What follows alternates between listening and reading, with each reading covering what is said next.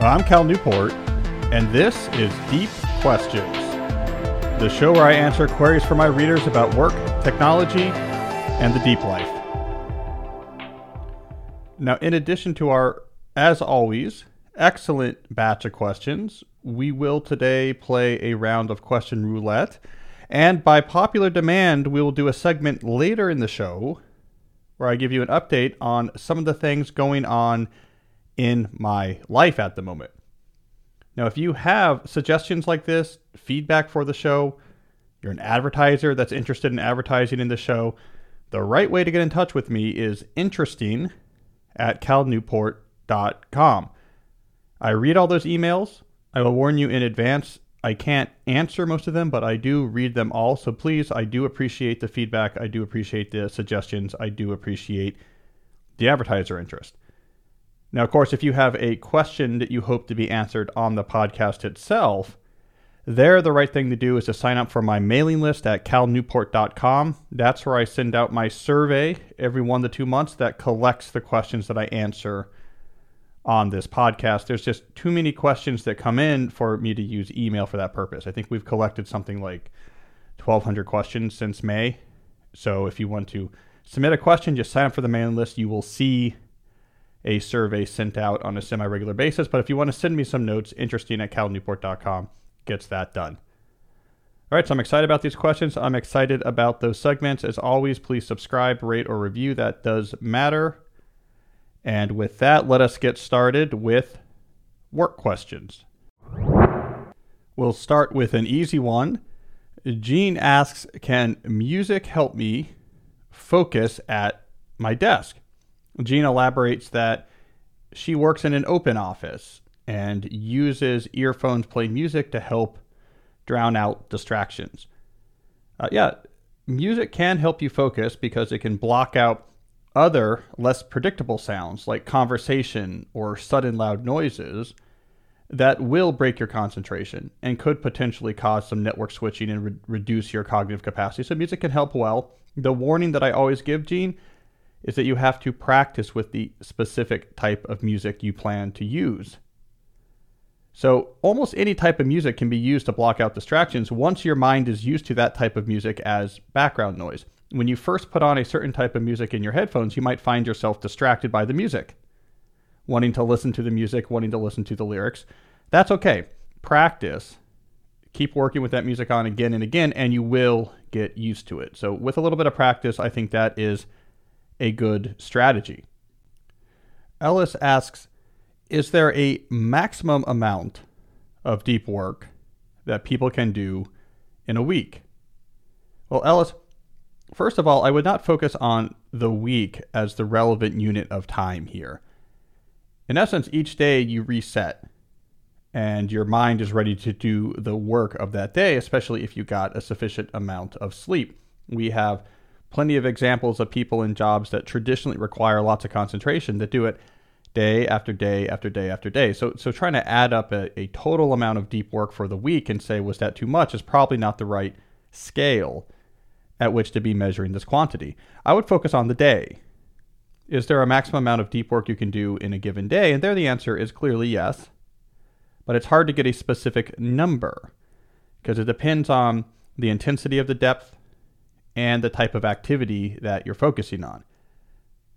Now, I often talk about this well-known study looking at violin players in Germany, cited by Malcolm Gladwell in Outliers, that had a lot of insights about deliberate practice and expert skill acquisition. And one of the things that they found from this study is that the really good elite level violin players practiced about 4 hours a day. And they tended to do it in 2 chunks. 2 intense hours, break, 2 intense hours. So you could think about 4 hours as perhaps a natural upper limit if you're doing full out intense deep work. Because you have to remember, professional musicians practicing achieve a level of focus, an intensity of focus that's well beyond what most people are used to.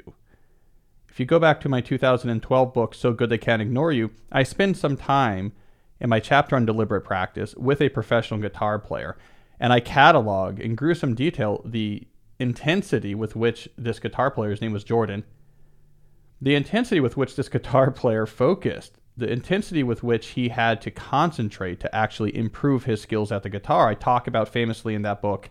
And when I say famously here, I mean famous to me. I'm not quite sure for what audience this is famous, but okay. In the lore of my own mind, I famously talk about how he would forget to breathe. That's how intensely he was focusing when he was practicing. So yes, if you are completely locked in, probably about 4 hours a day. What most people do, let's say in an office setting, most knowledge workers, what they count as deep work is probably, 40% of that intensity level, which means there's probably no real practical limit. For most people doing concentrated work in the office setting, you could probably spend most of your day doing it and would be fine. Practically speaking, you can't, because there's other things you have to do. There's shallow tasks you have to do to keep the lights on, the coordination, the administration. You have to answer your boss. There's timesheets that have to be submitted. Practically, you can't do deep work all day. Cognitively, you probably could. Unless you're really dialed in and really focusing intensely, like that guitar player, like those professional violin players in the German study. Unless you're doing that, your concern is probably not over deep working in a day. Your concern is probably getting enough deep work and getting those sessions sufficiently deep. That being said, Ellis, there's going to be days where you might have a much smaller limit for deep work. You might be tired. The project might be, for whatever reason, particularly exhausting. You might just have so much going on, so urgent, that there is no way to avoid persistent, self-initiated cognitive context switches, so you find it really hard to get depth done. I'm just saying this hypothetically, maybe you're at home in a small office and there's multiple young kids running around and yelling. Might not be the best setting. Might not be the best setting for doing depth. So there's a lot of reasons why you might have a lower limit for deep work in a given day. But basically, I would say doing too much deep work is probably the least of your worries. That's not exactly what I would be thinking about, unless you're a professional musician, in which case 4 hours is going to be your limit. Henry asks, how can you encourage deep work in your team at work? He then provided an elaboration on his particular setting. I'm going to read this elaboration because I think context helps. So Henry explains, I'm a teacher and head of department managing a small team. I've noticed a lot of email back and forth late at night and at weekends. Colleagues spend a lot of time communicating on WhatsApp and holding conversations via email. There is not as much space for deep work as I feel would benefit the departments and the students, but colleagues are not inclined to change their habits. So Henry, I have a couple suggestions. Number one, vocabulary really matters. I honestly believe that the biggest contribution of my book, Deep Work, was actually just introducing the term deep work. When you don't have this ontology of different types of work efforts, then just work is work. And you're either hustling or you're not. You're either getting after it or you're lazy. And that can easily lead to a place where, again, you're up all night doing emails, you're doing WhatsApp all the time, because work is work and there's a lot going on and I'm bouncing back and forth. What about this? Checking on this. Let's jump on a call. Let's Zoom. What's going on over here? And you just feel busy and you feel like you're doing what you should be doing because there's a lot of activity going on. But once you have the term, deep work is this, shallow work is that. Both are important, but they're different. Now you can suddenly say, well, how much of the deep work am I doing? And if you look around and say very little, our team is doing very little, now you can understand that there's a problem. Again, you don't recognize there's a problem if you don't have this vocabulary, because you say, what's wrong? My team is, they're busy. They're working hard. They're getting after it. What's the issue? But when you say, well, what are they doing? And you say, well, this is almost all shallow. Suddenly you say, okay, I think there's an issue. We probably should not be doing just all shallow work. And now you have a foundation for change. So how do you make that change? Tracking and reacting is one thing I often recommend. So once you know the difference between deep work and shallow work, measure. How much deep work are we doing? How much shallow work are we doing? And if you don't like the numbers you see, now you have something to actually nudge. So you can say, okay, how do we react to what we tracked Well, maybe we need to change something about our culture. Maybe everyone needs a deep work session in the team that's on the calendar. Everyone knows about it. It's 3 hours long. Half the team does it in the morning, half do it in the afternoon. We all do it in the morning. We alternate days, however you do it. Or perhaps we need deep work days. Monday and Fridays, we have like a check-in meeting at 3 or something, but we're completely locked in until 3, no communication allowed. Whatever you want to try, but once you're actually tracking, now you have something to react to. Let's move these numbers. Now, again, you can't track till you have the vocabulary, so this all hooks together. You have the vocabulary, then you track, then you react. You can make culture changes.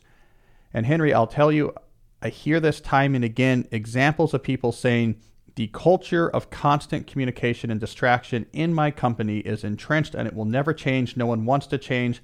They say things like you just said in your question, my colleagues are not inclined to change their habits, but you give the term and you track, suddenly massive changes happen. Completely catches people off guard. I hear this story time and again, like, wow, people were very much willing to make changes to their habits. It's just you need some structure in which to make those changes. It's just not enough to say, I don't know, I think we're on WhatsApp too much. Let's do that less. People say, well, what's going to happen to all that work? But again, if you have more structure, here's what deep work is. Here's what shallow work is. Deep work's important. Let's measure it. My God, we're doing almost none of it. Maybe we should try to get at least this much going on. How would we do that? Oh, let's not do meetings until after 11. Let's shut down, say no one answer an email after 5 or whatever it is, right? Once you're tracking, you can react. Finally, I would say email specific. Every time you have an email you have to answer, ask yourself this question. What's the underlying process that this email represents?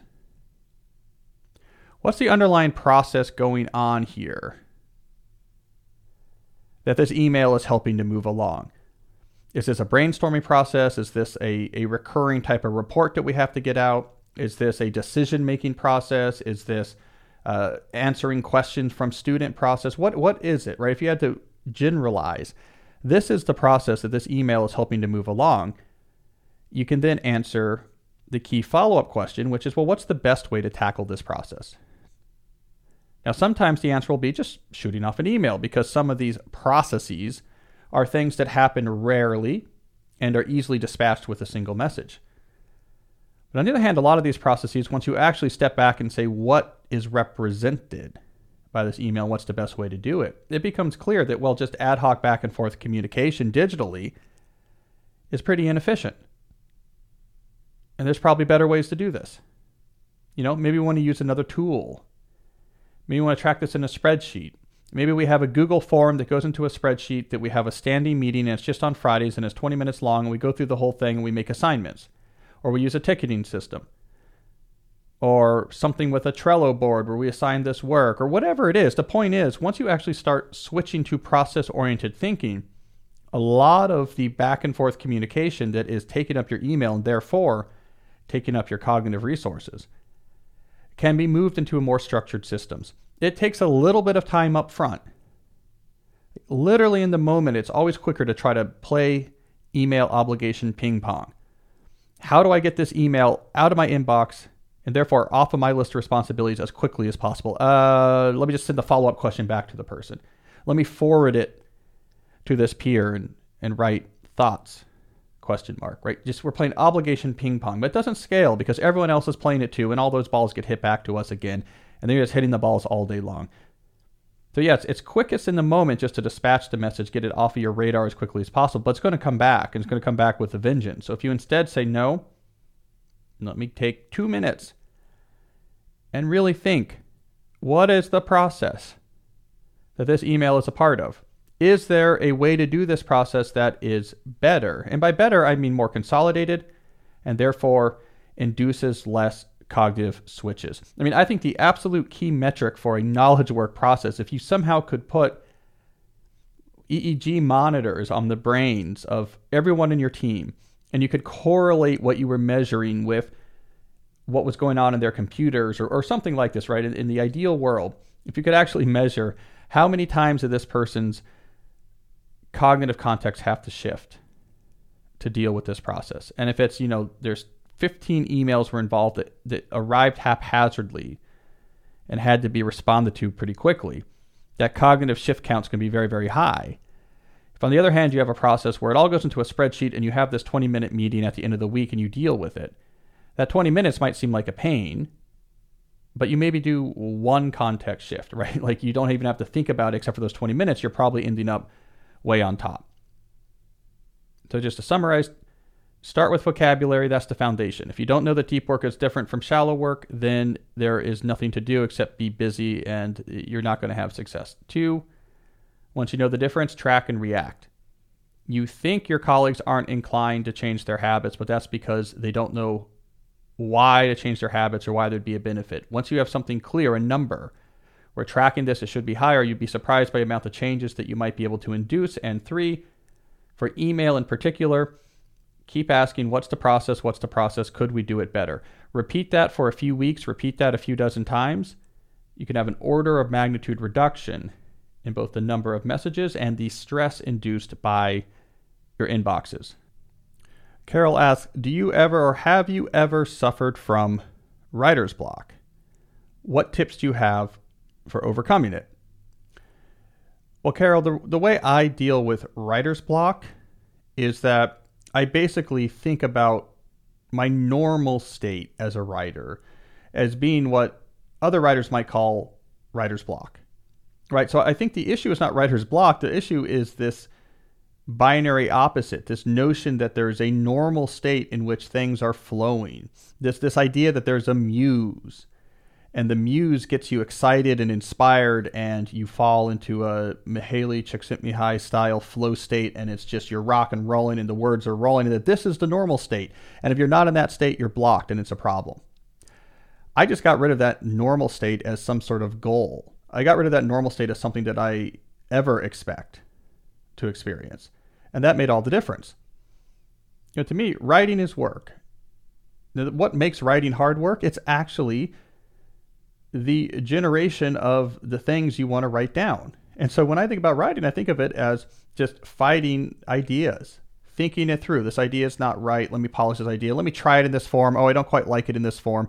Writing it poorly, saying this isn't really clicking. That's just as important as polishing something that does click.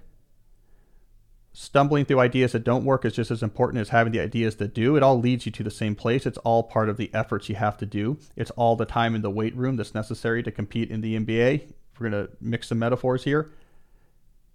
So that's my advice, Carol. Don't think about writer's block as a problem and a period when you have no blocks at all as being the steady state you hope for. You know, a lot of artists talk about the Chuck Close quote, inspiration is for amateurs. And he's absolutely right. Flow states are great, but that's really consistent flow states are really the domain of athletes and musicians, right? The flow states are really consistently show up in places where it's much more physical. The activity is much more physical and structured and well-defined. You don't get them as often in creative work, even though we think you would. Muses are overrated.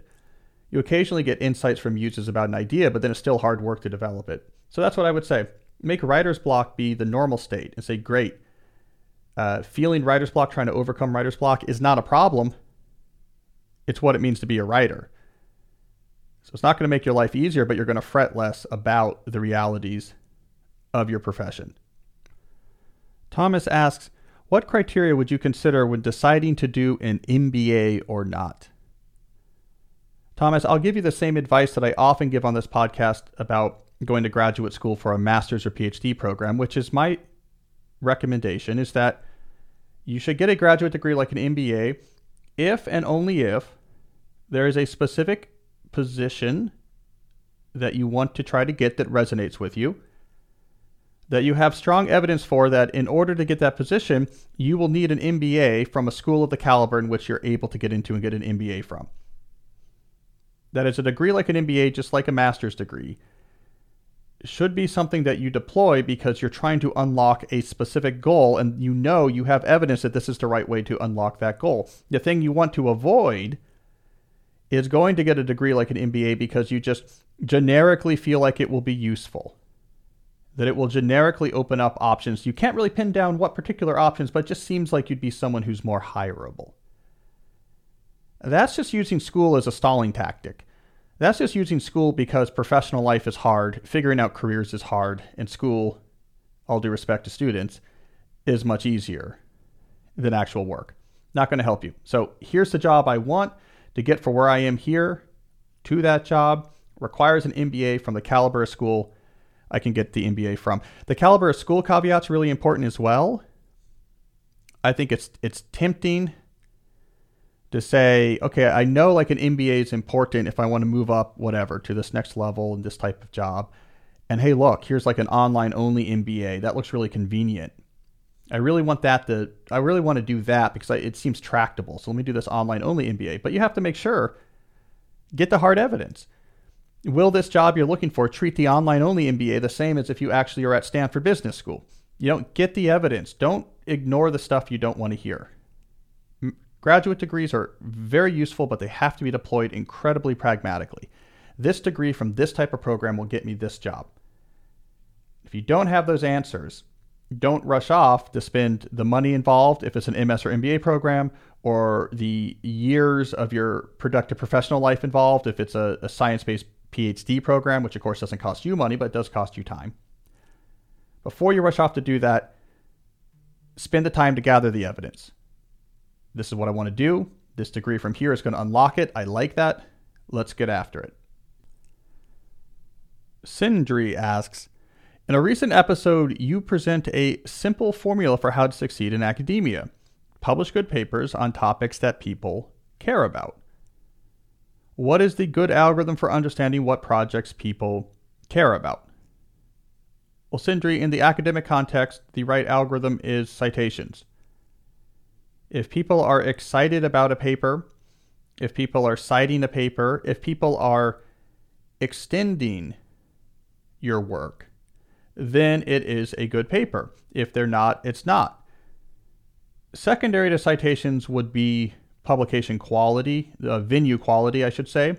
So like in computer science, we don't use journals. We actually use competitive peer-reviewed conferences, which then publish their proceedings like a journal. Same idea, it's just we have a quicker turnaround time because it's a fast-moving field. Some conferences and some fields are very competitive and some aren't. So being in the more competitive conferences is a signal that the work is good because it's very hard to get the papers into that conference. But all of that is subordinated to the importance of citations. If people are following up on your work, it's good. And if they're not, it's not. And as I talked about in that past episode, that was the results of that research study. Not very rigorous, but the research study I ran where I took groups of young academics who had the same advisors, the same PhD advisors, so their training was the same. And I split them into two groups, those that had a very fast trajectory in their career and those that did not. And then I looked at every quantitative value I could find to assess their careers and tried to figure out what was the difference between the rising stars who moved very quickly and those who struggled. They either did not get tenure or got it later. And the number one differentiating factor in this sort of informal analysis was number of citations of their top 5 most cited papers. All right, so that's the algorithm. It's work that people want to build on. Almost nothing else matters. More generally, regardless of what your field is, you should try to figure out what is the equivalent algorithm. What is the number that, maybe you don't want this to be true, but the number that actually measures how valuable the thing you're producing really is. It's worth learning what that value is, measuring what that value is, and fighting to improve that value. Sometimes it's not obvious, sometimes it's very obvious. Sometimes it's as simple as, well, how many people are buying the product you're selling? Other times it could be a lot more subtle.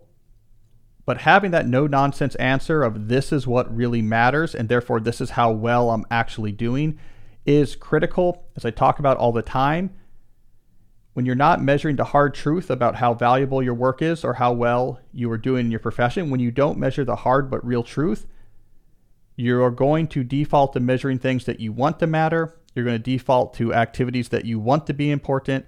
And then you're just rolling the dice as to whether or not you're going to make progress. So if you're an academic, Sindri, citations. Who's building on your work? Who's extending your work? Who's citing your work? And if you're in another field, figure out your equivalent of citations. If you're tracking the right thing, you can really accelerate the trajectory of your professional progress. All right, let's do one more work question Voker asks, do you ever let go of structuring your time deliberately? He's referring to time block planning, my sort of preferred way to control your time. It is the last of the 3-step productivity process I suggest, the last step where you have capture, configure, control. The control is time block planning, and this is where you give every minute of your workday a job. Voker is right to note out that this is exhausting. Running a day on a time block schedule requires a lot more concentration than using the list reactive method, where you just react to emails and Slack and occasionally try to make progress on to-do list. It also can be stressful, right? I was talking to my wife about this last night. There's a stress to time block planning because, as I often say, stress in work does not come from having hard things to do. Stress in work comes from having things to do on a timeline and realizing that you're probably not going to hit your timeline. Right? Stress is not having something that's too hard. Stress is having too many things for the time allotted.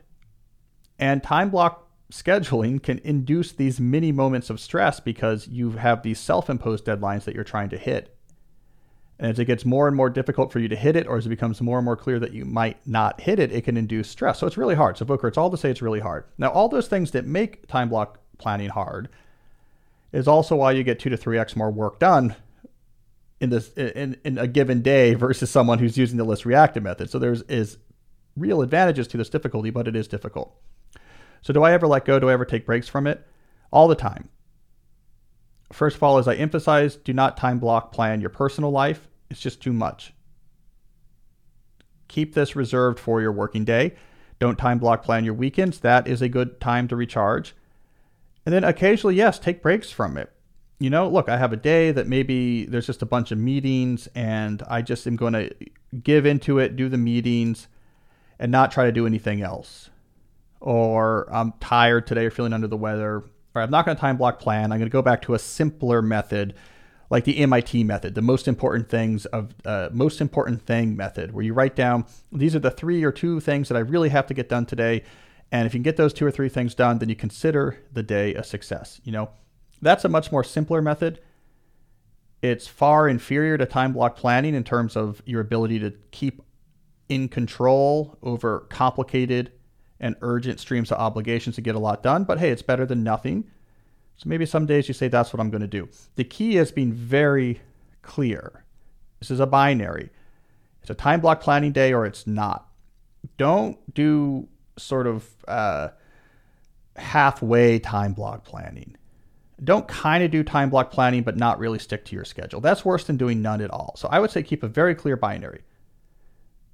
Either you're locked in the time blocking, or you're taking a definitive break from time blocking and reaping all of the recharging or relaxation benefits that can give. Just don't go in between. Don't go in between. Halfway time block planning, it's going to dilute your practice. It's going to confuse your practice. It's going to be frustrating. Don't do it. Either be all in or be all out. So take breaks, Voker, but make those breaks clear. All right, so let's leave it there for now with work questions. And before moving on to technology, let's play a quick round of question roulette. The idea here is simple. I select a question at random from the submitted questions, something I have never seen before, and I do my best to answer it on the fly. So let's switch over here. All right, so today's randomly selected question roulette question comes from Dan. And here it is. Many top athletes have psychological coaching to help them perform at their peak through techniques such as mindfulness or visualization. Do you have any thoughts on how psychological training could translate into knowledge workers? Well, Dan, you might not be aware, but actually this type of coaching is incredibly common in knowledge work, especially for high-performing entrepreneurs and high-performing executives at large organizations. So people where they really have to perform, where it's not just, hey, if I'm on, maybe I'll get some promotions. For people where it's like, if I'm not on, my billion-dollar company is going to have its stock price fall. For people who say, if I'm not on, the company that supports my entrepreneurial venture, which supports my family, could fall off the razor's edge and we could be out of luck, right? So for people where performance really matters, they use coaches all the time. They're called executive coaches typically. Sometimes they're called leadership coaches. I know a lot of these coaches because a lot of them also, for obvious reasons, write about these topics because they do it all day long. And I think it should be way more common. So what do? Well, they help people with psychology. They help people with tactics. How are you organizing your day? They help them with leadership. Are you really reaching your potential as a leader? They help them as being a source of accountability. Hey, you said this thing's important. You doing it? Why not? I know it's hard. Everything's hard. Get after it, right? So they help in that way as well. And they help people clarify, which again is complicated. What matters, what doesn't. For you, for your career, for your business. Are you doing the things that really matter? This industry sector is really taking off because I think it really is important. And I think there's a broader point here lurking. One of the reasons why coaching is so important in knowledge work and is becoming more important is because so much about this sector is so haphazard. So much of this sector is, hey, welcome to the job. We have an email address for you here associated with your name. Here's your shared calendar, so we'll send invites for meetings and let's rock and roll. And people just roll with it and they don't know what to do. And so they just try to be busy and they answer a lot of emails and they jump in a lot of meetings and they're all over the place and they stay up till 2 a.m. or 4 a.m. because there just seems to be a lot of stuff coming in and they can't really keep up with it. And it's just chaos. There's very little structure. There's very little best practices. There's very little focus on here's what you should do as a knowledge worker to be better at being a knowledge worker. And so it's chaos and it's haphazard. And so some people bring in their own coaches. They say, let's make sense of that chaos. Let's get rid of this haphazardness. And they have huge advantages. So Dan, look into it. There's coaches at all sorts of different levels and all sorts of different price points. I think it's a fantastic investment and one I would recommend. I think it's a trend that is growing within the knowledge sector. And I think, as I emphasized, that it also points out a much larger problem about the haphazardness of this sector that we need to solve. All right, another successful round of question roulette. Again, you've made this, my readers have made this roulette board one of the least interesting, roulette boards in our metaphorical concito because there really are very few losing squares on this roulette board. Almost every question we randomly pull up is good because almost every question that you submit me is good. So as always, I tip my cap. All right, let's do some technology questions. Vlad asks, what do you think about the iPad and Apple Pencil combination in a pure productivity sense? So for those who don't know, an Apple Pencil is a rubber-tipped stylus that you can use with your iPad to write on your iPad. I don't know exactly how it works, but what you get from it is two things. It separates what's happening with that stylus from just your normal touch with your hand. So even if your hand is like resting on the iPad, if you're using the Apple Pencil, it doesn't register your hand as clicking or selecting. It just registers the pencil, and it's really good at variable force. So like if you're drawing with it, you can do thin lines to thicker lines. It really does sort of behave like a real pencil. Now, Vlad, it's funny that you asked this question. I literally just set up an iPad and Apple Pencil earlier this week. So it's something that is on my mind. Now, there's two reasons why I did it. The first, I think, is specialized and not that relevant to most people, which is the fact that I'm a college professor. Georgetown is starting their classes online in the fall. I'm teaching algorithms. Algorithms is something that I typically teach at the whiteboard. So without a real whiteboard, I'm going to use my iPad and Apple Pencil. I can share it. I screen share the iPad on which I'm taking notes, and then I can use it as a shared screen in Zoom. So my students who are attending my lecture during Zoom will see my Apple iPad whiteboard taking up their full Zoom screen with just me in the corner with the video stream, and then I can actually draw on my pad like I would on the whiteboard. All right. That's the proximate reason for why I got it. But I've also seen, in a more general productivity sense, I have seen people do cool things with it. And that is also why I was excited about this solution. So one example is I have a colleague, real brilliant theoretician with which we've been working on a very cool research project. It's sort of a mathematical question that's very interesting. Hasn't been looked at much before. A little bit of results on it before, but we've sort of blown those away. But we've been having these Zoom meetings. And what's really cool is when we have these Zoom meetings, he shares screens of his iPad. He uses Great Notes, which is like a note-taking program where you write with your Apple Pencil on the iPad. It gives you grid paper, but you have a notebook. You have notebooks. So when you fill a page, so like a screen of your iPad, you can just swipe over and you have a fresh page in that same notebook. And if you want to go back to what you're looking at before, you just swipe back.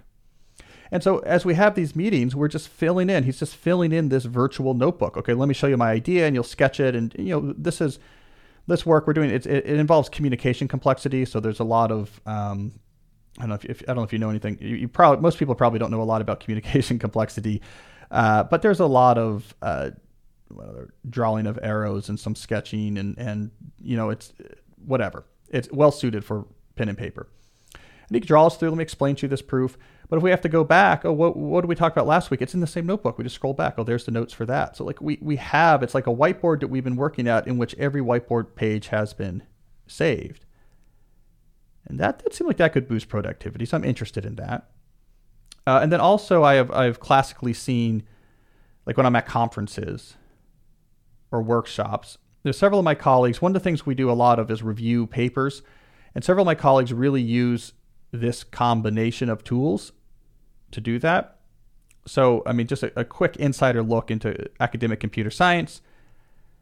As you get more known, you join what are known as program committees for conferences. As I mentioned earlier in the podcast, competitive peer-reviewed conference proceedings replace journals in computer science.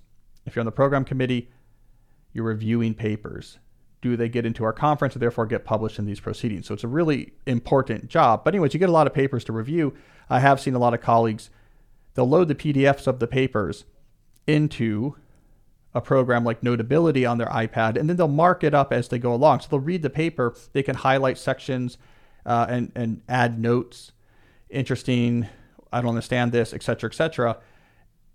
And they can do this wherever, right? So like we're in a conference and the current session's boring, or you're at lunch or whatever, because you just have it with you all the time, on the plane, wherever. And then when it comes time to write the review, they sort of have these marked up versions of the paper all saved in the same place. And I thought that was an interesting productivity use as well. So I guess my answer is, Vlad, like it's not a magic bullet, but I have seen in the academic fields where I am, I've seen a lot of interesting deployments of tablets with pencils that capture my attention. Basically, it simulates what you can do with regular paper, but it saves it and you can share it. And you can share it in a remote sense, and you can share it between machines. So I'm optimistic, or I guess I would say maybe cautiously curious about the various ways that things like an iPad plus an Apple Pencil might give interesting productivity boost. Now, then again, this just could be I'm excited like a kid with a new toy. But whatever's going on here, it does seem like it's at the very least interesting. So let's do a related question here. Whale asks, what is your solution to the feeling of paradox of choice that pops up when it comes to selecting productivity applications? So Whale is talking about in his elaboration that, wow, there's so many different applications, or I should add tools like an iPod and an Apple Pencil that seem like they could make a difference. And then he talks about in his elaboration how he sometimes gets paralyzed. Well, am I using the right tool? Maybe I should use this tool. Maybe I should switch to this app. Maybe I shouldn't be using an app at all. Maybe I should be using a paper notebook. And that he can actually become paralyzed by all the options and actually not get any system up and running, or equally as bad, find himself constantly tinkering with his productivity solution. Well, I think the obvious answer is that the only tool you need is Cal Newport's Time Block Planner, available everywhere, November 10th. All right, maybe you need more than that planner. It'll help. I think it'd be funny if I just answered every question with hardcore selling my books and tools and refusing to give any possibility that anything else could be useful. Yeah. And also, I should mention, the Time Block Planner will help you lose up to 20 pounds in 1 week. Okay, enough of that. Serious answer, I think, Whale, you might be putting too much emphasis on the tools. Your mind is probably thinking this common issue with people interested in productivity, that if I can get my system just right, work is going to be easy. If I can get my system just right, it will all just work. It'll tell me what to do. I'll just do it. No stress, no grinding, and success will just pile up. Unfortunately, no productivity system is going to make work easy, just like there's no workout equipment that's going to make it not be really hard to build muscles. Because in the end, all this workout equipment does is help you lift heavy things and push your muscles past where they are comfortable. They might make it easier to do. It might structure it more. But you still have to do that really hard work of tiring out your muscles. Well, same thing, producing value with your brain is hard work, and it has to be hard work. Otherwise, what you're doing would not be rare and valuable. And all the productivity tools in the world can do is just maybe give you some structure for that, take some obstacles out of the way, allow you to get a higher return from the hard energy invested, but it does not alleviate the need to actually do the hard work. So once you figure, okay, my productivity tools are not going to save me from hard work, at the core, still just doing hard things with your mind if you're a knowledge worker, then that lowers the pressure. So then what should you care about in your productivity tools? Well, they can get in the way. So you want to make sure you don't have a lot of extra friction. If a tool requires you to do a lot of extra steps, if you have to have a software interface where you're doing drop downs and selecting and assigning, and it just takes a really long time to try to organize your work, and that actually slows down the work you do, then that's a problem. So you want to eliminate friction. And on the flip side, if a tool reduces cognitive shifts and reduces open loops, if it helps you stick with one thing at a time, if it frees you from the stress of trying to keep track of things in your head, if it frees you from the need to participate in constant ongoing conversations, which are going to drain away your ability to focus, then that's good. So you want tools that don't create a lot of friction. You want tools, all things being equal, that help you do one thing at a time and reduce cognitive switches. All right, within that context, there's any number of tools that can help you get there. So just like there's any number of brands or types of barbells versus kettlebells versus dumbbells that you can buy, there's not one that's going to necessarily be significantly better than the other. In the end, you have to just buy one and start lifting the heavy thing. Same thing with work. So just get something that doesn't have too much friction, that you can stick with, and that seems to help reduce cognitive switches, seems to help close open loops, and just roll with it. And I think what I recommended in a recent podcast episode is tune it for a month, use it for 6 months, then check back in. Stick with that format. There is no magic productivity elixir. There is no way to get the muscles without the sweat. So get something that's good enough, rock and roll for a while, check back into the market occasionally to see if there's something better, and I think you will do quite well, with the obvious exception, of course, being that the Time Block Planner coming out November 10th will solve all your problems. And David asks, how can I convince my subconscious mind that spending time with family or reading books is a better source of leisure than YouTube? Well, David, let me just give you a simple answer. Don't use YouTube for a month. The way you convince your subconscious mind is by actually exposing it to the value that comes from undistracted time with your family and undistracted time with high-quality intellectual pursuits like reading interesting or hard books. Just do it and get reacquainted with that value. And now your subconscious mind will be working from experience and not working from some abstract story that you're telling it. It's not working from the story that if we do this, I think good things will come. It will be, remember all the good things that happened last month. We want those to keep happening. That's why we don't use YouTube. Or that's why we use it only on our computer with a plugin that blocks the auto recommendations and only for certain occasions, for certain purposes at certain times. And this is the core idea in my book, Digital Minimalism. You should not just start by, I want to reduce this thing because I think it is bad. You actually have to focus on the positive and then come back and say, this is how I want to use technology because I want to support the positive. That is way more sustainable. And so that's what you should do for YouTube. Stop using it for a month, you'll live. Focus really hard, experimentation, reflection on the things that matter instead. Then when the month is over, say, how, if at all, do I want to reintroduce YouTube back into my life? What rules do I want to put in place so that I don't dilute these activities that I find really meaningful? Start with the positive. It's much easier to then sustainably reduce the negative. Daniel asks, how do you organize your research?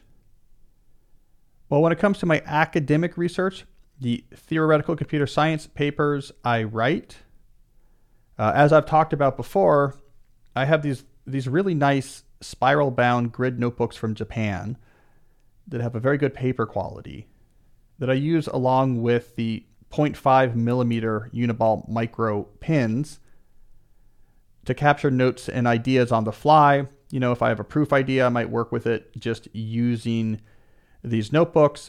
The steady state storage for these ideas, however, is always in essentially a paper draft. So I start writing drafts of papers early on, even well before we know what's going to be in the paper. And that, until I have something captured in a paper draft, I don't consider it really captured. Now, we use a typesetting for software called LaTeX in mathematics, and I use a web-based LaTeX editor called Overleaf for actually storing and editing those documents. It makes it easier to collaborate, but that's basically what I do. So, you know, if there's a paper I'm working on, an idea I'm working on, I create a paper draft. If I'm out and about, I'm in the woods, I'm walking, I'm thinking, I'll capture notes and proof ideas in that paper grid notebook, but I don't consider that stable. It becomes a key step in my research process to transfer those ideas into the paper draft. And there's something about typing it up and typesetting it that forces you to add a increased level of scrutiny. You kind of polish the results more when you write it up into the draft. And then that's when you can see, does this really work? Am I missing an obvious flaw? And that's my rhythm. Talk to collaborators, go for a walk, work on my notebook, take the best ideas from the notebook into the paper draft. Some of those survive, some of those don't. When I formalize it, over time, you fill this paper draft with tons and tons of results, and then you can step back and say, how do we organize this into a paper? I've used a lot of different things over time, Daniel. This is the chain of tools that minimizes the friction the most and maximizes the amount of hard thinking about problems. And it seems to work, at least for me, it seems to work quite well. All right, let's do one more technology question. Joy asks, in the quest of making my digital presence in the form of a blog or YouTuber, podcaster, etc., social media does play a role, at least in the beginning phase. Having said that, how should one commit to the deep life without getting too distracted by social media? Well, Joy, I'm a curmudgeon on this topic, but I do not think just having a digital presence for the sake of having a digital presence is something that actually alchemizes into a value or meaning producing professional position. The idea that just, look, if I'm online, if I'm on there, if I'm visible, if I'm on all the socials, you know, and I have a podcast and I'm blogging and I'm doing all those things, then that will somehow alchemize into value on which you can build a meaningful and remunerative professional career. But it doesn't. Just being on Instagram doesn't give you value. Just being on Twitter doesn't give you value. Now, if you have an established presence as someone who does something already valuable, then yes, all of these types of tools can then help you find and grow an audience. Now, I often recommend use the tools that you control, use the tools that are more distributed, use the tools where you don't have a very small number of attention conglomerates that are trying to exploit your brain, to addict you, to capture and monetize all your data. Use the tools that don't require you to use these companies that are trying to build private versions of the internet that they completely control, these dystopian digital panopticons within their walled garden server farms. I'm talking about, of course, the major social media companies. Ignore them, and if possible, use things like blogs, use things like podcasts, things where you can own the server, things where you own the content, things that actually capture the spirit, the original spirit of the internet, which was this democratized platform where anyone can be heard and anyone connect to anyone. So staying with this in this original spirit of the internet, I recommend that, and being very wary of these large social media conglomerates, which I think go completely contrary to the original spirit of the internet. But before any of that matters, you have to do something valuable, and you have to do something that people care about. And that requires hard work, and it requires focus, and it's a little bit hit or miss, and it's frustrating, but I think that's just the foundation. And so look, Joy, I don't mean to pick on you. I don't know. Look, I think I'm going to look in this elaboration and turns out that, Joy here is like Joy Behar, like a really well-known, established, personality who's done a lot already. But I'm just using your question. I'm adding a context of my own just to try to make this broader point, which is for too much we believe that the social internet behavior itself is what creates the value. We put the cart before the horse. So if you do something really successful, if you do something really valuable, if you do something that's worth hearing about, something that an audience wants to know about, that wants to be a part of it, then yeah, you can cautiously use the internet to help spread the word. But I think we're exposed to too many TikTok celebrities and Instagram influencers. We're exposed to too much of that. Too many Twitch streamers and supposed YouTube millionaires.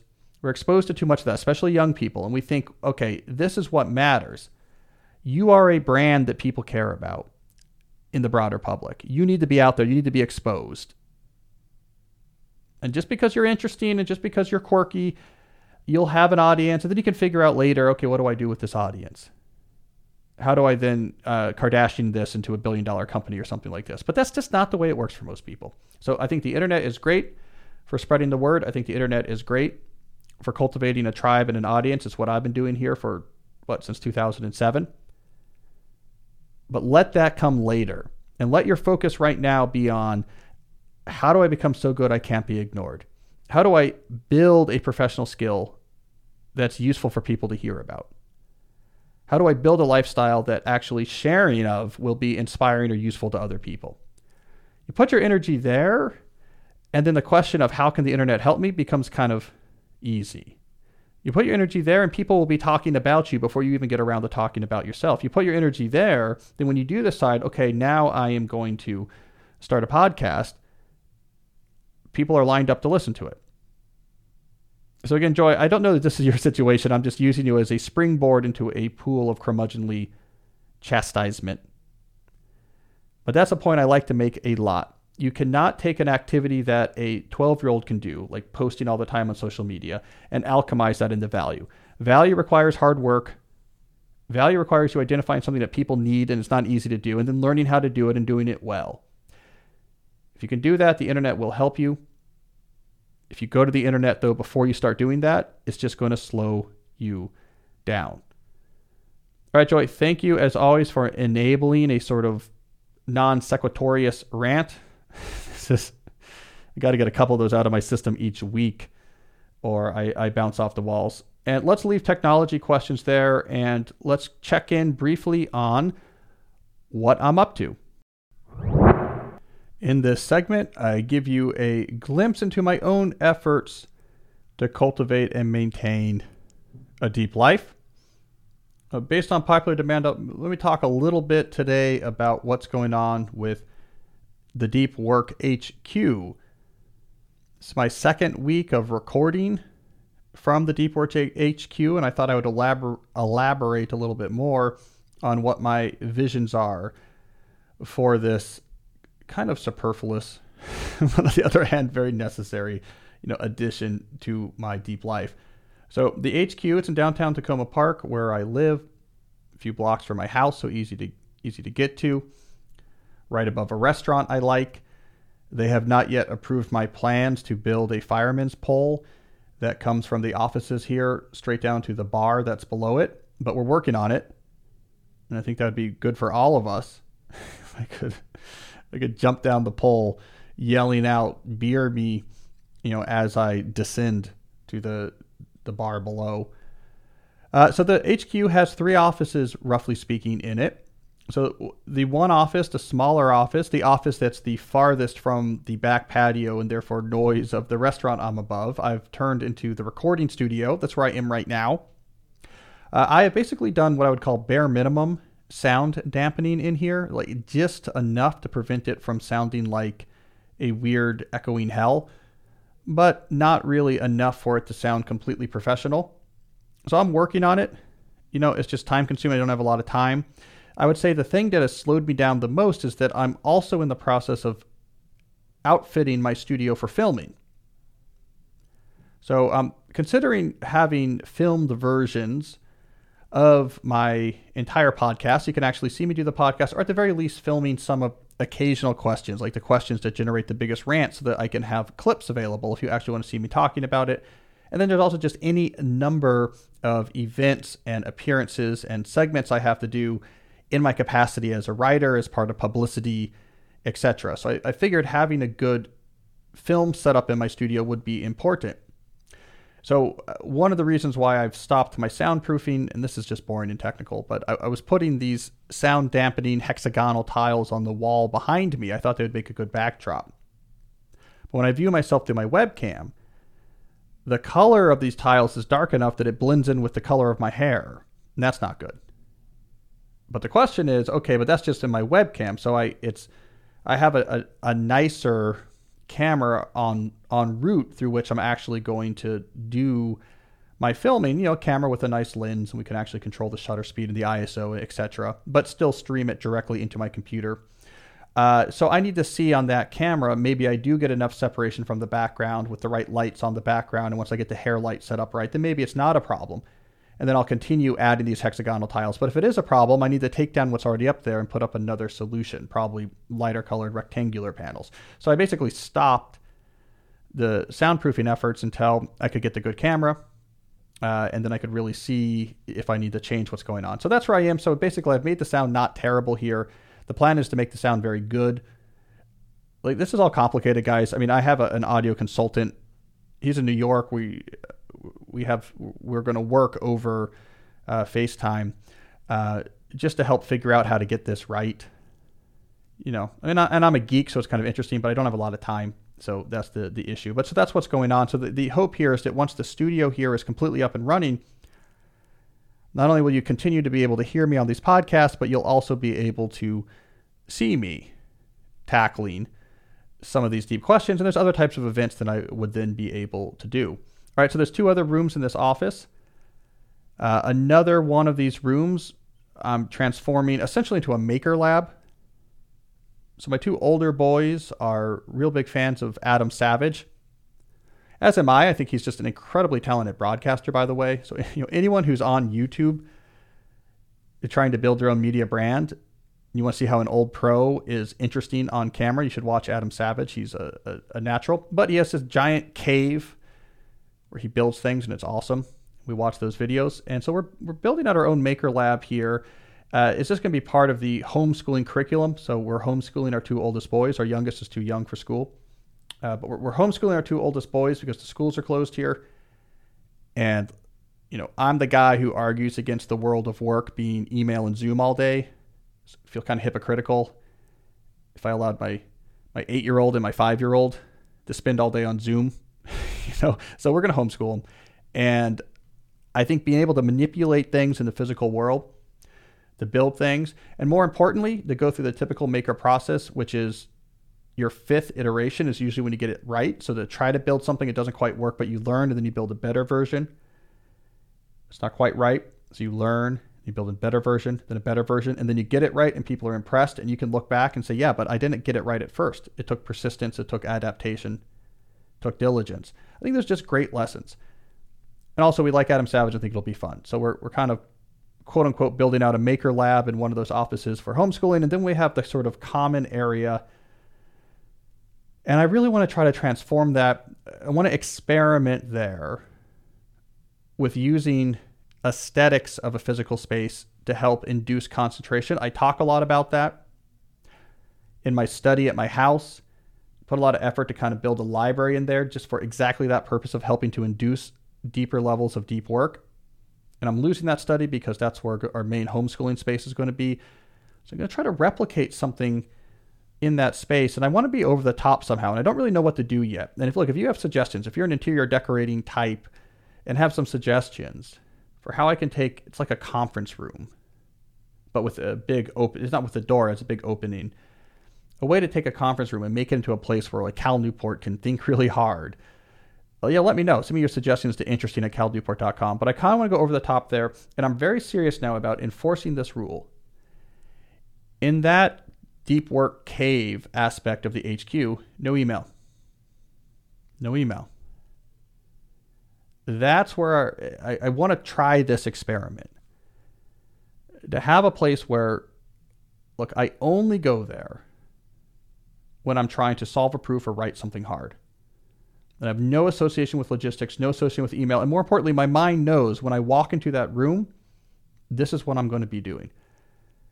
Will that work? That's my question.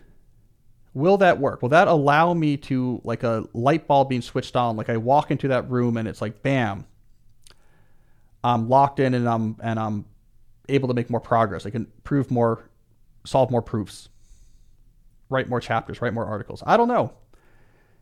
That might happen. Or maybe I'll feel like it's no different. And 5 minutes later, I'm going down the fireman pole, yelling out beer me. I don't know.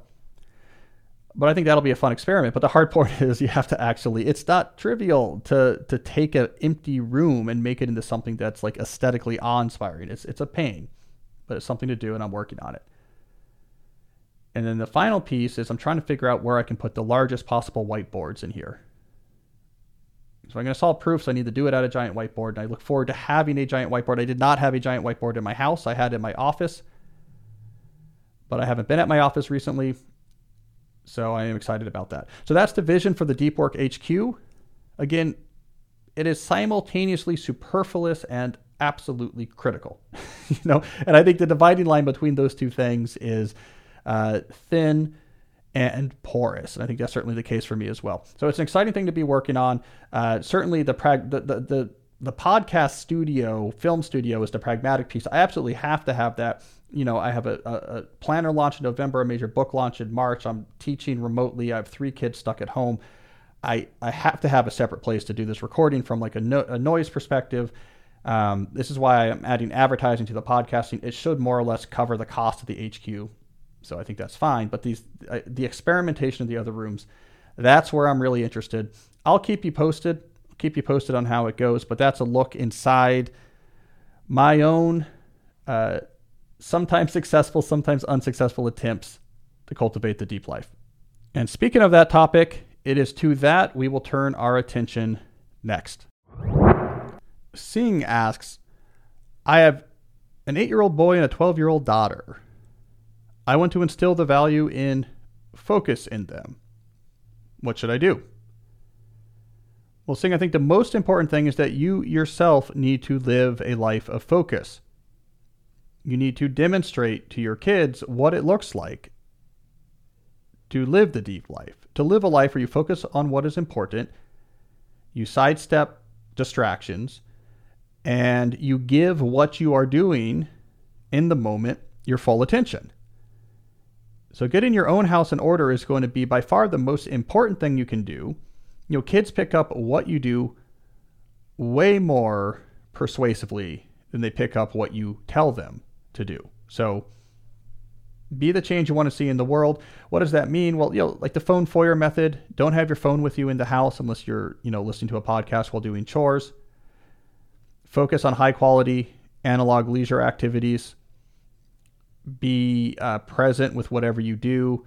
Have in your life many activities that are deep and undistracted. Be the change. Let them see it, and then you can tell them about it. Occasionally, like this is what I value. This is, you've observed the way I live. This is why I live it. That's going to be incredibly powerful. Those messages will be picked up. Kids pick up what their kids are doing. If they admire what their parents are doing, they really do integrate that into their self identity.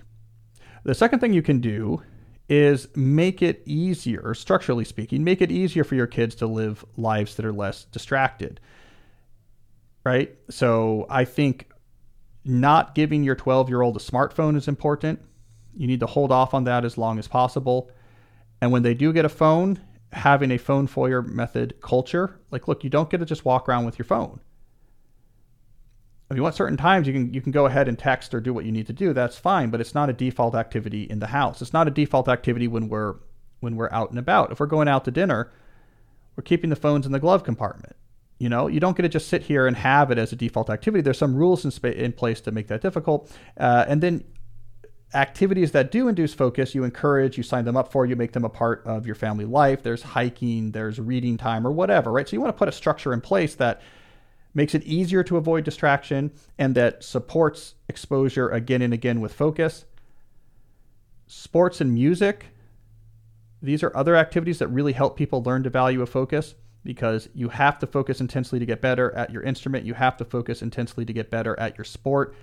You see over time focused effort generating rewards. That also instills a value in focus. So I think those three things matter.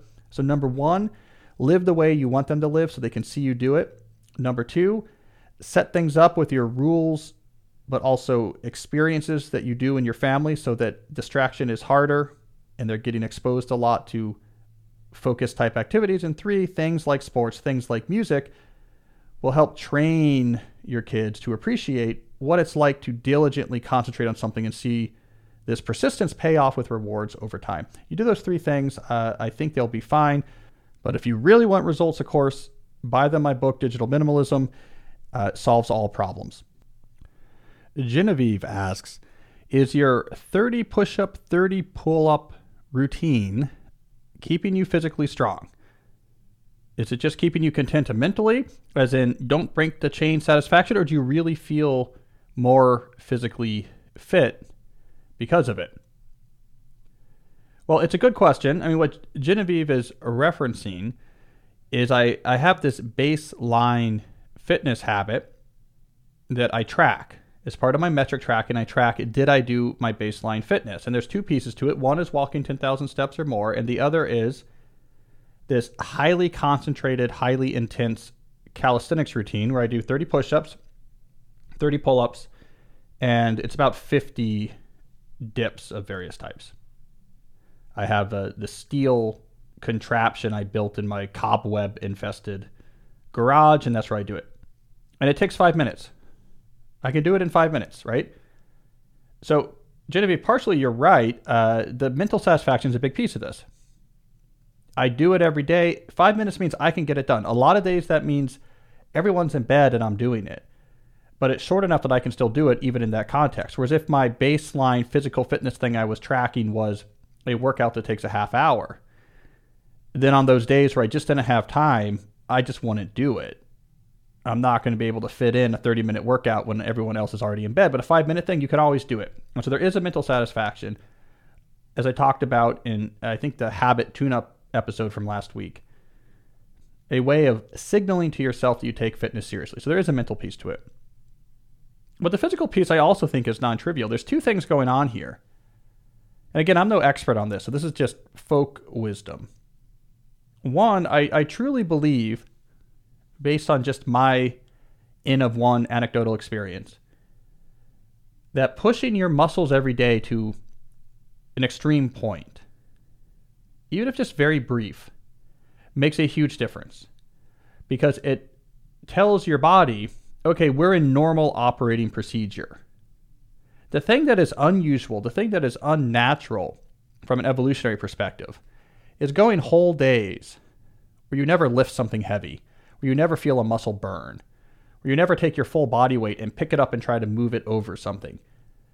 Clearly, in our Paleolithic past, of course you were just doing this all the time. Clearly, in our industrial past, you were doing this all the time. You're on a farm, you were moving the plow, you were lifting the hay bales, or you're in a factory and you had to lift pallets and moved it. I mean, it's just the normal operating conditions for the human body is one in which it's not like you're working out all the time, but your muscles get used. And I think if you get away from that, if you get into the common but highly artificial state in which you just sit all day and no muscle gets moved heavily, where you're not even used to, it's just the idea of the discomfort of trying to put serious strain on a muscle scares you. I think it puts your body into some type of mode that can't be good. And so just getting that hit, even if brief, every day, keeps your body in normal operating procedure. And I think you're fitter and healthier because of that.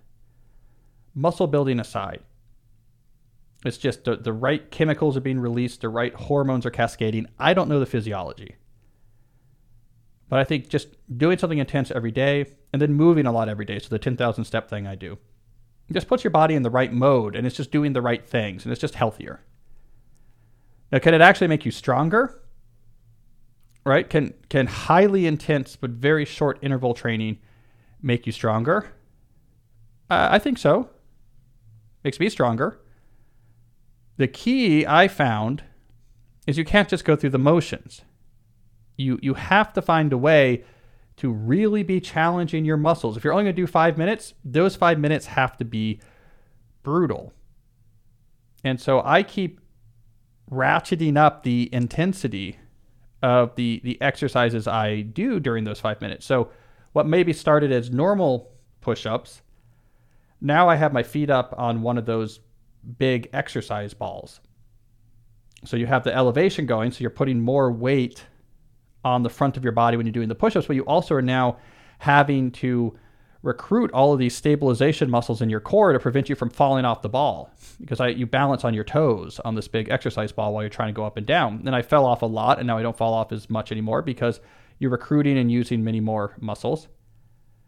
My pull-ups were similar.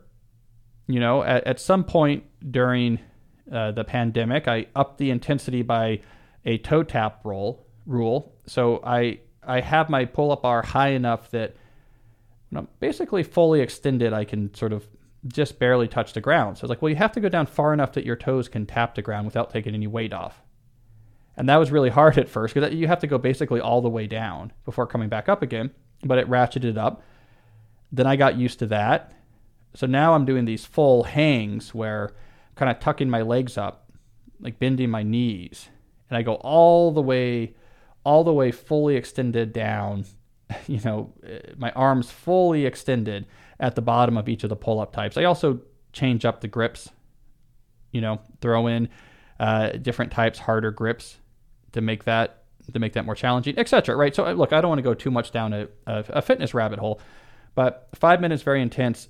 I think I'm getting stronger. I seem stronger. I seem fit. So that's good. But the key point is it's not all of my activity. This is just a keystone habit. It's something you do every day.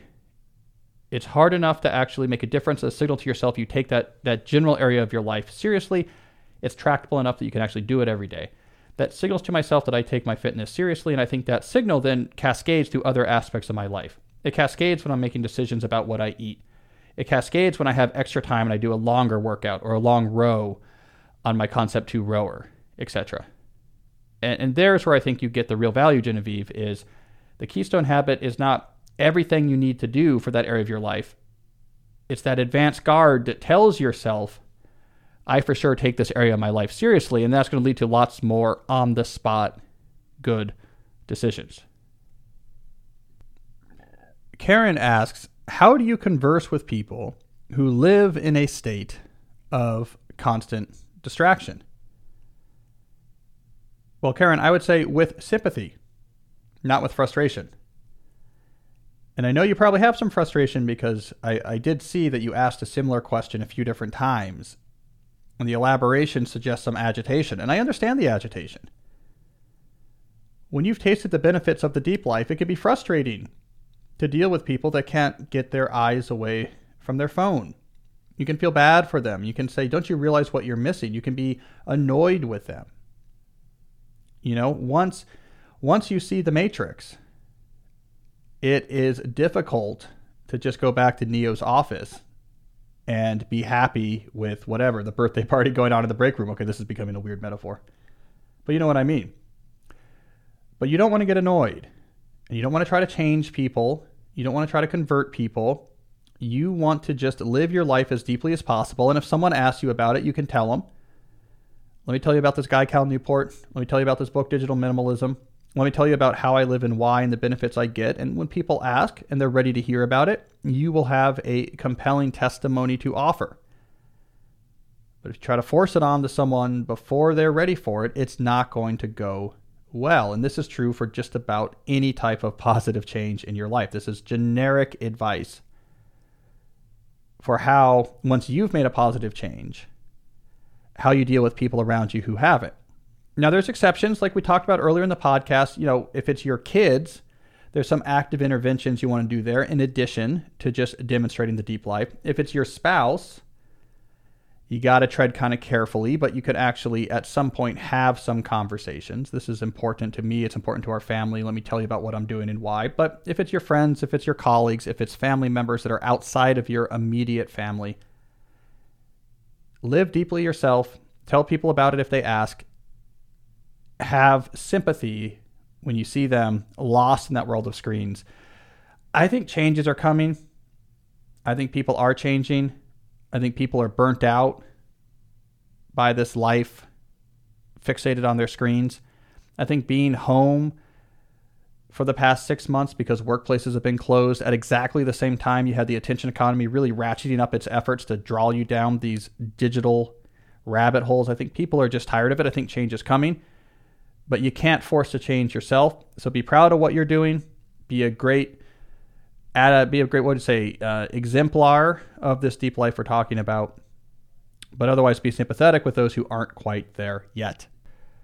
Joshua asks, what's the best way to prioritize and divide time between multiple projects? Joshua, I find quarterly planning to be very useful here. So quarterly planning is where you look at the current season. It's like right now you'd probably be making a quarterly plan for the fall. September, October, November, up to like the Christmas holidays.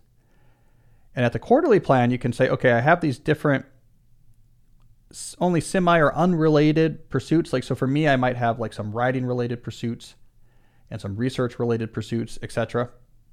At the quarterly level, you can really see what progress do I want to make on each of these pursuits. You know, so maybe for my research, it's like there's this deadline for papers. And what I really want to do is take this idea that I've been percolating over the summer, and I want to push that through to a really good submission to this deadline in November. And then maybe in the writing world, I'm saying, well, I really want to do one other like big long form article, but I want a new book proposal idea ready for feedback by December or something like that, right? So you can see at the high level, at this quarterly level, what does progress look like? What do I want to try to do? And you can see if it's reasonable, right? Because you're at this scale. If you come with too many ideas, you're going to say, there's no way I can make progress in all this. You're coming up with a reasonable mixture of milestones that you could plausibly get to during the upcoming quarter. Then you let your quarterly plan influence your weekly plans. Now, some weeks it might be, look, this week is all about just trying to make progress on this milestone, and maybe one week it's all about making progress on another milestone, or some weeks you're making progress on both. Like, well, Thursday I want to put aside some time to work on this, but on Monday, Tuesday, Wednesday, each morning I want to work on this problem, whatever it is. That's where you put into action. What's the best way to make progress on these milestones this week? Now, that 1-2 punch of quarterly, weekly planning, it tends to work. It can't magically create more time for you. It can't magically make it possible for you to make extensive progress on multiple projects in a short amount of time. But it does allow you to face that productivity dragon and say, okay, what is reasonable? What's the most I can do with the reality of the time available to me in the near future? When you're trying to optimize what you have, you're going to make progress. And if you repeat that quarter after quarter after quarter, you'll find, all right, I can handle a non-trivial number of projects. I can handle more than one major initiative. Progress gets made. Things actually get done. So trust that quarterly, weekly planning discipline. Stick with that discipline. Remain realistic, but remain driven to actually make the most of what is available, even if for some periods what's available is very small. Joshua, you will make progress. Things will get done. The thing to avoid, there's no way to really make meaningful progress on multiple things simultaneously if you're just mired in the list-based reactive productivity method. If you're answering emails and trying to make progress on a to-do list as your primary way of organizing your work, you're hosed. There's no way that you're going to get a lot of non-urgent, self-initiated, only semi-related projects moving forward. All of my success in doing that comes from my rejection of the list-based reactive productivity approach and my quarterly, weekly planning discipline. You know, you got to move the chess pieces around at a higher scale, and then you actually have a chance of earning checkmate. So I have a weird chess metaphor in here, and I have a weird matrix metaphor. So I'm doing great. This is good, Joshua. Thanks for... Actually, no, the matrix metaphor was the last question. So that's good. So I'm sticking with one tortured metaphor per answer. That's a great rate. But it is a good question, Joshua. So that's my answer. It works. Trust it. Things will happen. Pamela asks, what life experiences or skills do you think young people are missing out on due to their heavy use of social media and related technologies? All right, that's a dangerous question, Pamela. As you know, there's a lot of things I think people lose when they shift substantial portions of their lives into this digital realm. So it's dangerous because I could go on for a long time. I could give a sermon/rant of sort of biblical proportions here, and I won't, but let me just try to hit a few examples. This is not comprehensive, but just to give you a sense of the type of things I worry about, especially when I look at a generation, or I should say members of this generation, that have migrated most of their life into the digital world. Well, first, there's social skills. I talk about this in detail in my book, Digital Minimalism. Most of socializing is non-linguistic. So we are social creatures. Our brains are evolved to be social computers. It's one of the primary functions and distinguishing factors of the brain of Homo sapiens is its ability to do and navigate subtle social dynamics. The bulk of the information that's involved in social interaction is non-linguistic, that is non-textual. It has to do with body language. It has to do with the tone of your voice. It has to do with the pacing of your words. It has to do with eye contact and what's happening with the other people around you as you speak. These are very complicated information channels that we master through practice. None of them are present when you reduce interaction down to text. We like to think that the linguistic content of communication is the primary content. So what does it matter if I'm sitting across from you versus seeing a text message from you? It's the same words. That's what we like to think, but these are completely different experiences. And so I think this is certainly a fear. A lot of young people move a lot of their interaction purely into this linguistic-based text realm, so through text messages, through social media apps, because it's easier. It's really hard, especially if you're a teenager, which means that your brain is really attuned to these social dynamics and is very anxious about getting something wrong, about people paying attention to you when you don't want them to pay attention to you, to being embarrassed. We're very attuned to it. You can sidestep all that difficulty with text-based communications. It's very safe. You can control it. But that period, and I get into this in Digital Minimalism, that teenage period where it's very difficult, but you're forced time and again to interact with adults, to go to the parties. You have to navigate the social dynamics. Should I be at this party? Am I not cool enough? Am I too cool? Who else is here? What's going on? All of that complexity is just training. It's your time in the social psychological weight room. It's what allows you when you're 23 and you're new to your job to be able with confidence to navigate the client meeting, to navigate the conference room conversation, to navigate the interaction with your boss about something you think needs to be fixed or you don't understand. That's where you get that training. You skip that training because you do linguistic conversation. Yeah, it's easier when you're 16, but your life is harder when you're 26. So that's one thing I'm worried about. Nuanced empathy is another thing I'm worried about. Social media, either by intention or as an accidental side effect, creates this weird, distorted caricature of the crucial human instinct towards empathy. Now, I say it's a highly distorted caricature because it pushes things to two extremes. If it's the appropriate in-group, you can have an almost excessive or exaggerated empathy because, again, when you lose the non-linguistic channels, you have to demonstrate or signal through text and emojis your inner state. And so if it's someone that's within one of your favorite groups, there's this like huge, almost over-the-top, exaggerated empathy. And if it's someone that's not in the right group, there's zero empathy. And there's hatred, right? So it's like this over-the-top, I feel every ounce of your pain, and then you shift over there and say, man, I hate you. And you're just like a source. So it's this weird, distorted caricature of empathy, because when you're in a purely linguistic medium, this very subtle, very crucial human instinct, an instinct that's at the bottom of many philosophies and many theologies, it gets completely disrupted. You cannot develop an appropriate empathy sense just through linguistic text, especially in a world like social media, in a realm like Twitter, for example, where there's all these other dynamics that are going on, dynamics of reward and punishment. You put this all together and you get a weird, distorted caricature of empathy. And it doesn't function in the real world. And it makes people miserable because that's something that empathy has to be developed in the real world with real people. People you agree with, people you disagree with, but they're in front of you and you see them and there's all this non-linguistic communication and you see the context and it's complicated and you become a much richer person because of it. Your soul is enriched because of it. You become a more sophisticated, nuanced sort of member of the human tribe when you're in the real world dealing with real people and actually harnessing this crucial instinct of empathy. What you develop if you do this all online, again, is weird, it's distorted, it's a caricature. And then what happens when you only have this weird, distorted caricature version of empathy that's either over the top or completely missing is that, well, when you do venture out into the real world, not great things happen.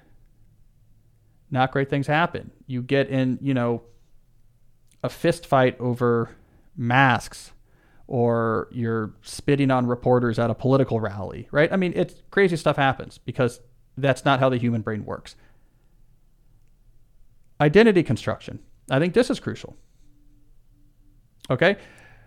Your identity, your sense of self, which is developed when you're young, requires an excessive amount of self-reflection. Time alone with your own thoughts, where you take in all the information and experiences that you've had recently and all the ideas or theories that you've consumed through whatever, listening to people or books or whatever, and you sit there and you think about it and you try to make sense of it. You throw out some stuff and you integrate other stuff and you nuance other things and you build up the scaffolding on which your sense of self is built. And you do a lot of this when you're a teenager and you do a lot of this in the 20s, and the older people make fun of you and so you're navel gazing and you're self-focused or whatever, but you have to be self-focused. You have to reflect on information experiences to make sense of who you are. Your sense of self is constructed, and it's constructed through self-reflection.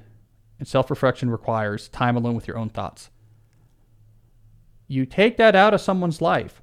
No time alone with your own thoughts because you have the screen here. And on the other end of the screen is a high-speed modulated radio connection that's going to connect to fiber optic cables that's going to connect to a data center that has 100,000 processors in it and hundreds of thousands of man-hours into algorithms made to pull from those processors just the exact information to give you a hit of something in that moment. And that's more interesting than self-reflection. So why would I do that?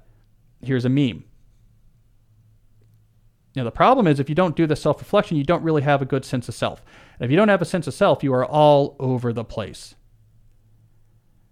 You will just latch on to whatever because you still feel these underlying moral intimations. You feel these underlying impulses for meaning, to do things that are useful, to do things that are good, for bravery, for courage. But you don't know what to do with it because you don't know who you are. So you get caught up in some sort of Twitter meme or conspiracy theory or whatever it is, or self-destructive behaviors. The drinking goes out of control. The drugs go out of control. Relationships get exploded because you don't even know how to make sense of the difficulties of a relationship because you don't know who you are. So many problems come out of not having a clear sense of who you are, what matters to you, and why, and that requires self-reflection. So I think this is an issue. I think this is an issue when, again, you take every down moment and you convert it to consuming information through a screen. And so what you see is people that just get so emotionally involved and so committed to things to which they know basically nothing about. With just fragments that they've seen on cable news or on social media or whatever, and they're kind of assembling these fragments into a simulacrum of a life philosophy, into a simulacrum of a commitment to a cause. And they get momentary emotional pushes, and then they steer hard to the other way and get disillusioned.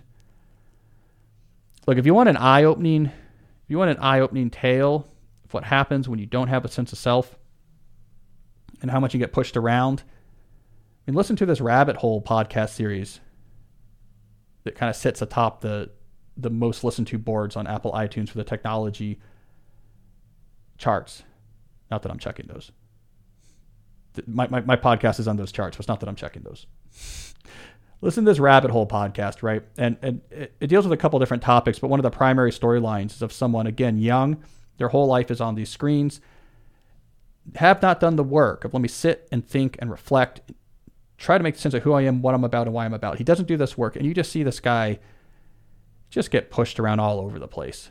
He goes down like a right-wing conspiracy rabbit hole, and then he goes down like this sort of left-wing conspiracy rabbit holes, and is just all over the place and doesn't know what to make of it. Now, it is an exaggerated case, but I think that there's a lot of people that are basically living out a diluted version of that reality. Your phone can't give you meaning. Twitter can't give you meaning. It can give you emotions. It can give you distractions. It can give you a sense in the moment that you're involved in something important, even though you don't quite understand it. That you're unraveling the secrets. That you found the conspiracy. That you're changing the society. But if you're not doing this from a place of knowing who you are, what you're about, and why you're about, there's only so far you can ever get in any of those efforts. Another problem: mental health. It's just not healthy. These environments online are just not healthy. It's any manner of psychologically damaging activities happening in most of the popular online venues in which young people hang out. Things would be fine if you're dipping in here off and on for various reasons, but when you spend your life on them, become a real issue. You have the social comparison problem on Instagram, and it tears people apart. These carefully curated portrayals of people's lives, and you're like, I'm not doing that. Their life is better than me. You know, it just drives people into depressive syndromes. The artificially amplified outrage that you get on services like Twitter. You know, you're on there and it creates a version of the world. Again, I've talked about this a lot. It creates a version of the world that from like a philosophical perspective is just primitive.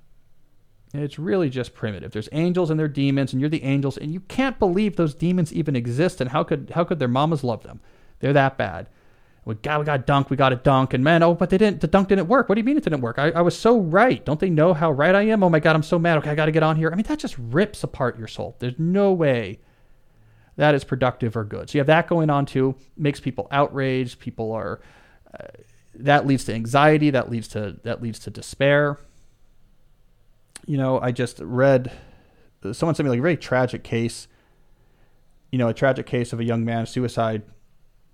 And, the mom of one of his friends was talking about that it was the social media stuff he was seeing. And he was like caught online with it. This is someone who he had mental health issues, but like school was important to him and was caught up in all this sort of really alarmist like fear-mongering that was happening about kids in schools, which was coming from like, look, everything comes from a good place. Like, look, there's risk with having kids in schools because of COVID. But the way things work on social media is you don't just say, like, there's risk and we need to think it through and this policy is complicated. Here's what we're thinking. No, what you have to do is take your point of view and then try to exaggerate it because you have to try to dunk on the other side because that's what it does. And here's this poor kid who's reading all this dunking and is just terrified about schools and he's going to die if he gets near the school, and tragedy happened. It's not good for your mental health. Again, the underlying issues you might be discussing on here are useful and good, but social media perverts the way you talk about it. It's not good for your mental health.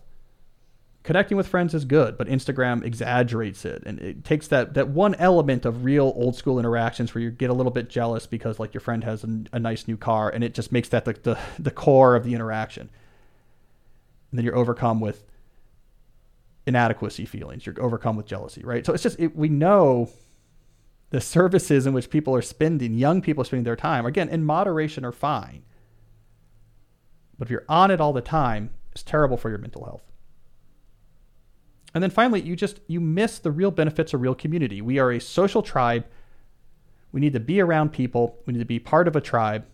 We need to see those people. We need to sacrifice on their behalf. We need them to sacrifice on our behalf. We need to be with them through thick and thin. Some we really like being around, and some are really a pain, but they're in our town, they're in our family, they're in our friend circle, they're on our sports team. We're in it together. 100% critical for psychological health. It's at the core of our species. linguistic back and forth doesn't replicate it.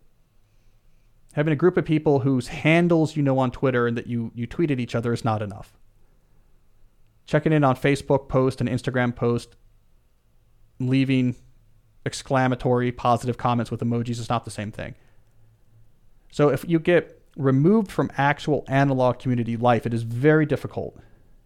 It is very difficult to feel engaged and resilient and healthy and psychologically well. And again, when you shift everything to the online world, that happens. All right, so I did end up with a rant there, Pamela. As you might have suspected, I did end up giving a longish sermon, but I think it's an important point. So all I'm doing here is I'm just sampling. Some of the stuff I'm saying here is exaggerated. There's other stuff I'm not mentioning. But look, when you take something as fundamental as like human interactions with the world and you extensively change it in a haphazard way, then it's going to cause side effects. And some might be positive. Typically, unexpected side effects are negative. And I think we have a lot of those here. So if you are young, and if most of your life is mediated through a screen, I think it's a real problem. And you should really prioritize, how do I stop that? And yeah, it's difficult now because there's a pandemic going on, but you could still, it doesn't make it impossible. Don't have to be on your screen.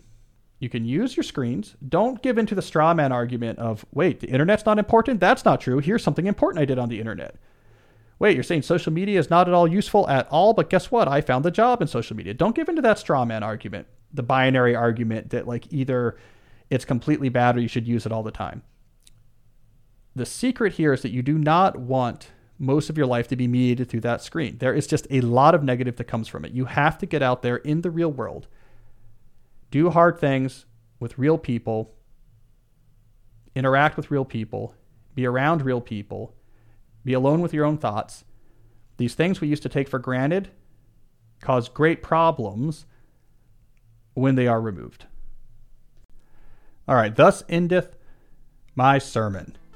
Let's wrap it up here for this week. If you want to submit your questions for future episodes, sign up for my mailing list at calnewport.com. If you want to submit a voice question for one of my Habit Tune-Up mini episodes, you can do that at speakpipe.com/calnewport. And if you want other people to find out about this weird world of depth and distraction and technology geekery, that is the Deep Questions Podcast, leave a review, leave a rating, or subscribe to the podcast. That makes a difference, and I read every one of those reviews, and I appreciate every one of them. All right, so until next time, as always, stay deep.